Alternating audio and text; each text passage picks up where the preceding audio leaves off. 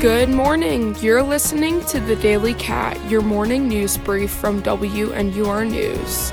I'm your host, Erica Schmidt. It's 9 a.m. Central Time on Thursday, January 11th, 2024. Here are the headlines to start your day.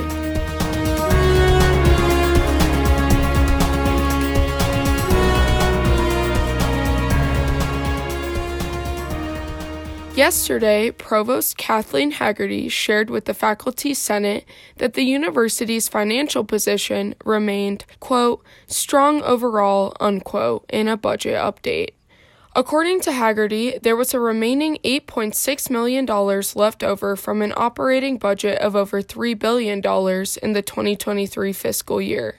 Some faculty, including Professor Louis Amaral, voiced concerns over the lack of faculty input. Faculty also posed questions about how the university's budgeting plans might address the Northwestern University graduate workers' demands. These demands include an increased stipend for graduate workers. Haggerty said they could not discuss the ongoing negotiations at this time. Put on your coat, Chicago. A major winter storm is set to move in Friday. The National Weather Service has issued a winter storm watch that will be in effect for the Chicago area from 6 a.m. Friday until noon Saturday. Snow will lightly fall in the day, but will become heavier in the afternoon and evening on Friday. Also, First Lady Jill Biden is coming to Chicago today to promote women's health. Biden will visit the University of Illinois Chicago's campus as part of the new White House initiative on women's health research. According to the White House, initiative members will make recommendations to the Biden-Harris administration on improving how research on women's health is conducted. The event at UIC begins at 1:30 p.m.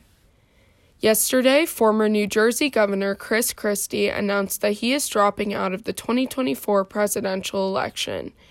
Republican Christie said, quote, "It's clear to me tonight that there isn't a path for me to win the nomination, which is why I'm suspending my campaign for President of the United States," unquote. However, Christie made a statement saying he would not enable former President Donald Trump in becoming the president in 2024. Looking ahead, Nikki Haley is rising in the Republican polls, and several analysts suspect she will continue to with Christie's departure. South Africa began making its case that Israel is acting with, quote, genocide attempt, unquote, citing statements made by Israeli officials. On the first day of a two-day hearing at the International Court of Justice in The Hague, South African representatives said the statements of Israeli officials like Israeli Defense Minister Yoav Gallant communicated the intent to commit genocide.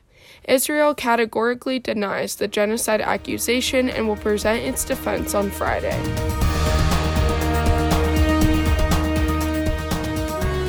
That's all for today's Daily Cat. From Evanston, Illinois, I'm Erica Schmidt. Be sure to check out more news stories on our website, WNURnews.org. Make sure to catch our next newscast tomorrow at 6 p.m. at 89.3 FM. or at WNUR.org. Thanks for listening, and we'll see you tomorrow morning for another edition of the Daily Cat.